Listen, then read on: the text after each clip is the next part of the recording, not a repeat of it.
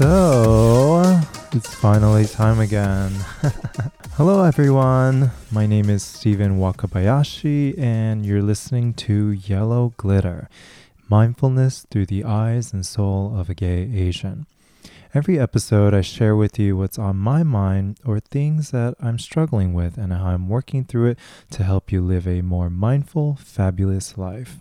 So, housekeeping this week. New listeners, welcome.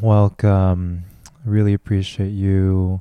And for all the listeners that have sent in feedback, so appreciate it. I read each and every one of your messages. I just really appreciate it. And it helps to keep me going and keep me motivated, especially during the times when I'm so busy and I can't seem to muster the time to edit these long scripts.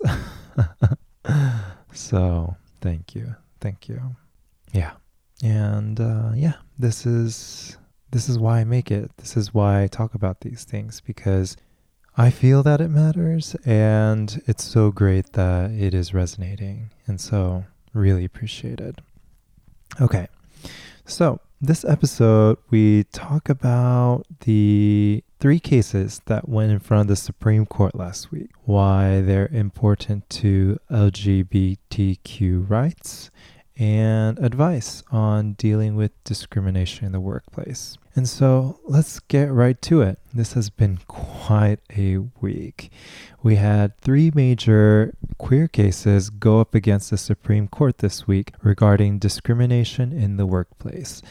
2 cases involve sexual orientation discrimination and 1 involving gender identity discrimination. The main argument is whether or not sex includes sexual orientation and sexual identity as part of Title VII of the Civil Rights Act of 1964, which bans sex discrimination in employment. Title VII also includes discrimination against race, color, religion, and national origin as well. Currently, 23 states, including DC, have protections in place for discrimination against sexual orientation and/or gender identity. That leaves us with 27 states here in the US without any protection of any kind for gender identity and sexual orientation, and this ruling is going to have a huge impact for queer people, especially in these states. And let's break down the 3 cases that went in front of the Supreme Court. And so let's talk about the case dealing with gender identity first. In Michigan, Amy Stevens was fired from her job as director of a funeral home after coming out to her boss as transgender in 2013. After she was fired, she took to the lower courts and her boss testified that she was fired because, get this, she, quote, was no longer going to represent himself as a man, end quote. And also another quote, he would be a distraction that is not appropriate, end quote, for grieving families, refusing to address Stevens using feminine pronouns the entire time, and outrightly declared that her firing was not because of her merit, but because of her transgender status. The funeral home appealed and argued in part that Congress was not thinking about transgender people when it included sex as part of Title VII. And we have the second case. In New York, Donald Zarda was fired in 2010 from a skydiving job. He strapped himself to a woman as part of a skydiver job, and trying to put her at ease, he told her that he was gay. And after the skydive, the woman's boyfriend called the company to complain, and Zarda's employer fired him shortly thereafter. He died in an accident in 2014, and the case is continued by his family. Prior to this case coming to the Supreme Court, both the Equal Employment Opportunity Commission, the EEOC, and the Department of Justice, under Obama's time, issued a non-binding memo in 2015 that sexual orientation would be covered as part of Title VII. when President Trump came to power, he ordered the Department of Justice to roll back that memo and reverse its decision on Title VII, including sexual orientation. At this time, it was led by Attorney General Jeff Sessions. And when we take a look at the third case, in Georgia, Gerald Bostock was fired from his job as Child Services Coordinator in Clayton County in 2013 after joining a gay softball league. In a meeting from May 2013, Bostock was fired under the claim of, quote, conduct unbecoming of a county employee, end quote. And then later in June, the following month, the county said instead that Bostock had been fired due to misspent county funds. Because Georgia does not have protections in place for firing based on sexual orientation, it looked towards Title VII and determined that sexual orientation was not included and ruled against his case afterwards. And why some of these cases are really important, let's first talk about the case with Amy Stevens. This is the first time that transgender has ever been in any oral arguments in the Supreme Court, and monumental for the recognition and rights for trans folks. The decision of this will cascade into tremendous impact, especially for trans people all over the U.S. And in the case with Gerald Bostock, the lower courts based their decision on a previous court case from 1976, which declared discharge for homosexuality is not prohibited by Title VII. So, if the Supreme Court does rule in favor of LGBTQ plus protection, it will have huge ripple effects, not just to the current population of queer people, but also to prior cases that were ruled against because of the lack of protection Title VII included. It should also be noted that all three cases are with white men and women. There are perhaps numerous firings that don't see the light of day because of racial discrimination, especially for queer people of color. I took a look at the arguments of both sides that happened on October 8th. You have one side that argues for queer protection and the other that is focused on the vernacular and protection of the term sex. Some justices cite that during 1964, homosexuality was a criminal offense and that the laws created during that time could not have included protection for homosexual people. There was a lot of hypothetical issues that were said on that date that were brought to attention, including this ruling's impact on potentially bathroom segregation laws, gender laws, when you meet with specific genders in certain jobs, and athletic teams, whether you can have women join men's teams. I get it. This decision is not easy when you consider the impact of it and when you're trying to be quote unquote fair based on a particular vernacular. And I also want us to be aware that this is the beauty of the United States democracy and its laws.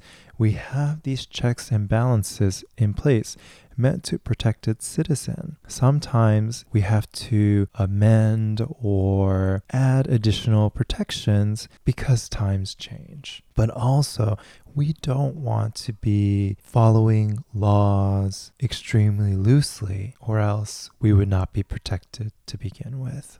But the reality is, especially for trans folks, there is not enough protection out there for queer people in place. When we talk about protection for trans folks, there really isn't any set up in place for them. 19 trans people have been fatally shot or killed by extremely violent means this year alone, and in 2018, 26 were murdered violently. And when we look at queer discrimination or just representation in general, boards of companies and people in high position, there is a huge deficit of representation by queer people, and especially even more by queer people of color. This is discrimination you can clearly see in broad daylight. The fact that it is still okay to fire someone based on something other than merit, this is completely unreasonable. People just want to do good work, make money, and live their own version of the American dream. The fact that we have people judging the basis of their work based on the clothes they wear or who they love, it is extremely immoral. And so with these 3 cases going to the Supreme Court, the result will come out sometime next year in 2020, along with our next presidential election. I am not looking forward to the intense discourse that may come next year, but I think it is so needed, especially in the state that we are in today. In my experience, I have also faced discrimination through harassment, microaggressions in both job applications and in my workplace. So, as a part of the work that I've done previously, it has been mostly in advertising, similar to what you see in Mad Men, helping clients with their marketing efforts. My work has been with clients ranging from startups to many of the top Fortune 500 companies. And just like Mad Men, most of the advertising industry is straight white men, and so are the client teams that I interact with as well. In a job interview, one of my interviewers suggested that I would do well working with fashion clients, inferring because I was a gay man. And I have also been in interviews with straight white men who refused to look at my face during the entire interview. In previous jobs, colleagues and clients have referred to me with the wrong Asian ethnicity, even after correction. No, I am not Korean for the 100th time. I am Japanese and Taiwanese. And also, I have heard so many times colleagues utter, "That's so gay," in derogatory ways as well. In the work that I do, day after day, I am surrounded by mostly white men and women. Though during my time in San Diego, New York, and San Francisco, where I've worked, I've had Asians working with me, but I've never ever had a gay Asian in the room with me, ever. Isn't that crazy? The most impactful discrimination starts with hiring. If we don't give opportunities to those who haven't had it to begin with, we continue to perpetuate the oppressive forces that have been around for generations. And so if you're part of hiring and increasing diversity within your workplace, so much compassion and so much props to you for doing the work that is so needed. So, how do we manage discrimination in the workplace? Let me first share with you something that I've struggled with. For the longest time, I have been trying to figure out how to process this.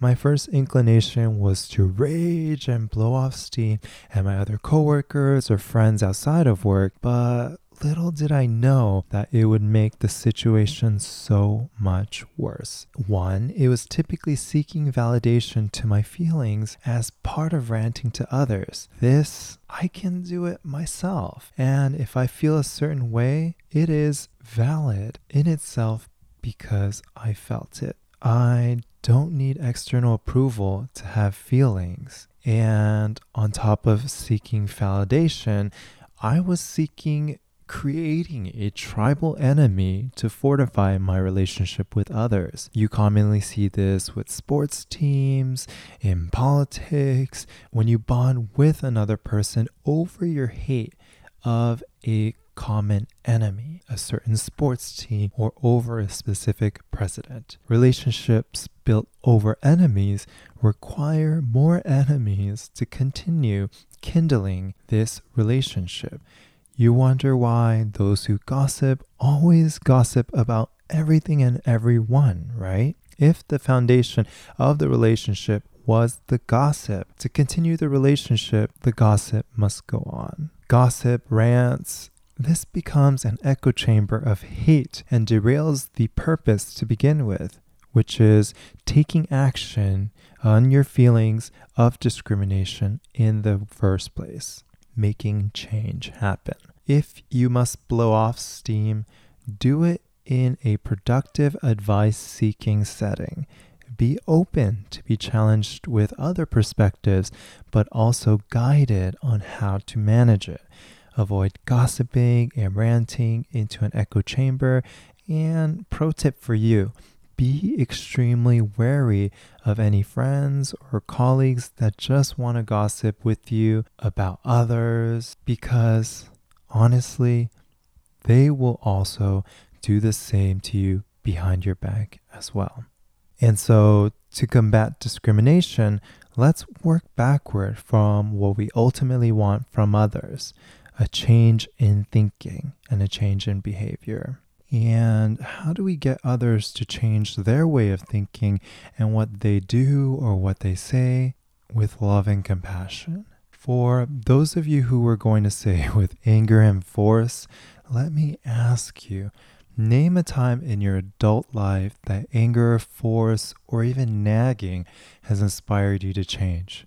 Most likely never. It is only when you are met with compassion and love that you consider change.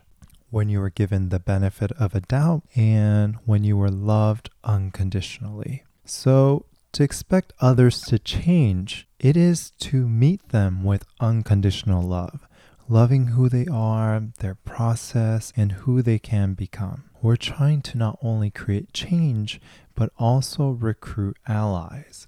By meeting people with compassion and openness, we disarm hostility and open up the floor for inquiry and understanding. So now, with that precedence, a few tips of advice on how to handle discrimination in the workplace. First, identify whether or not you are capable of addressing the aggressor yourself. If you are capable of addressing it yourself, identify an environment in which the aggressor would feel the safest to receive feedback.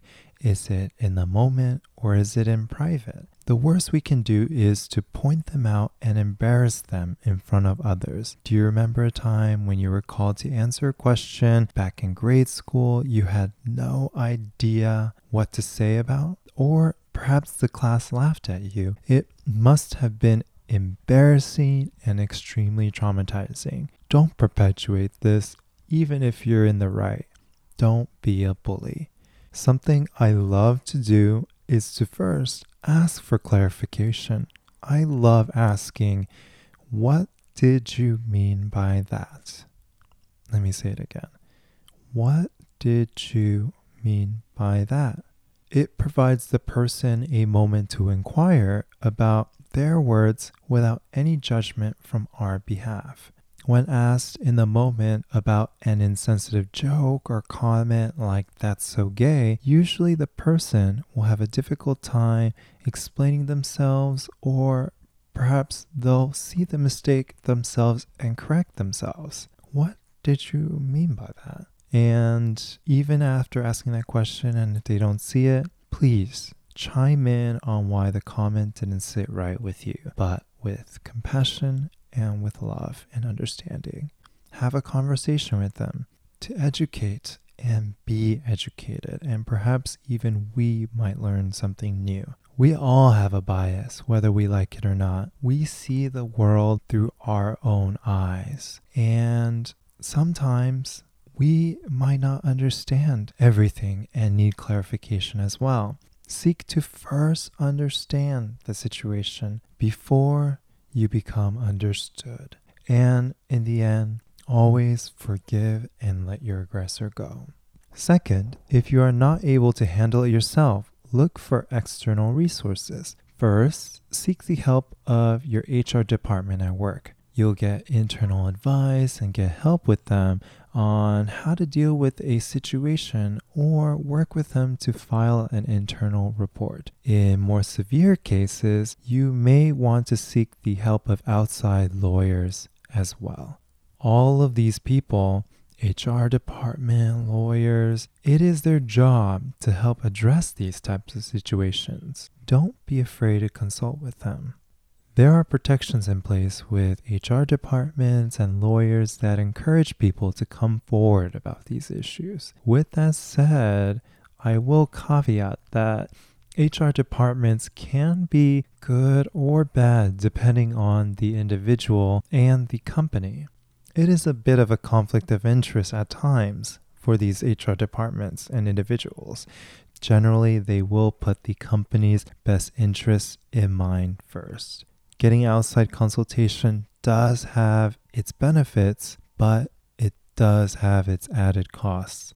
But it doesn't have this conflict of interest that your internal departments may have.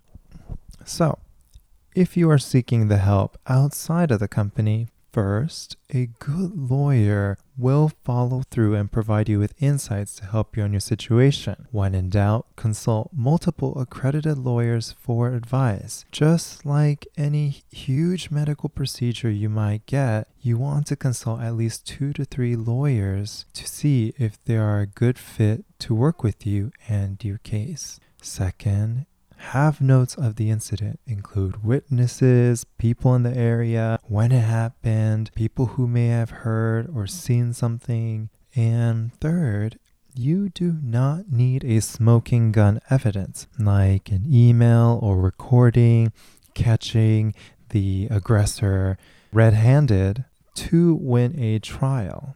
A testimony is sufficient evidence as part of any case. You can find employment lawyers through NELA.org, which stands for National Employment Lawyers Association, or AVOO.org, and I'll put these links in the show notes. You can also file independently without a lawyer to the U.S. Equal Employment Opportunity Commission, the EEOC. I'm reading this from the website. If you believe that you have been discriminated against work because of your race, color, religion, sex, including pregnancy, gender identity, and sexual orientation, national origin, age, 40 or older, disability, or genetic information, you can file a charge of discrimination. So regardless of what is happening right now with the Supreme Court of the United States, you can file independently or with a lawyer to EEOC via the website eeoc.gov if you have been discrimination based on your gender identity and sexual orientation. Depending on your state, you have about 180 to 300 days after the last day of employment to file a charge. So the rule of thumb is try not to sit on it. And I understand that discrimination is tough and it is taxing and it takes a toll on you, but you don't have to do it alone. Consult employers, HR department, consult lawyers, go to the EEOC for help. And especially with queer discrimination rights in limbo right now, the best you can do is to know your rights.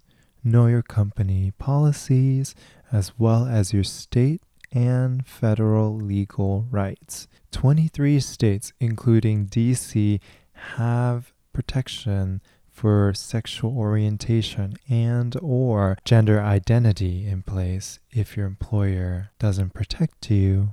And for the other 27 states that don't have that protection in place, the EEOC is a federal agency that will look into this for you. Discrimination of any form is not right and should not be tolerated. You have a right to work and have the successes you are deserved, regardless of your skin color, ethnicity, sexual orientation, or gender identity. As difficult as it may be to navigate discrimination in the workplace, sometimes legal action is necessary, and perhaps it might make a huge impact. As we can see in these 3 cases, it might actually help people a whole lot more. especially when you're going up against the Supreme Court to include protection for queer people all around the United States. So yeah, that's it for this week. If you have any feedback, I always love to hear from you. You can get in touch with me at podcast@stephenwakabayashi.com or at my Instagram @StephenWakabayashi. I also publish a weekly mindfulness newsletter at mindfulmoments.substack.com to get your share of yellow glitter and other links of things that I am loving or inspired by in your inbox each week. If you enjoyed this, please leave a rating and review on iTunes so that others will see this as a recommendation. I would really appreciate it. With that, so much love for you and hope your day can be a little bit more mindful. Bye now.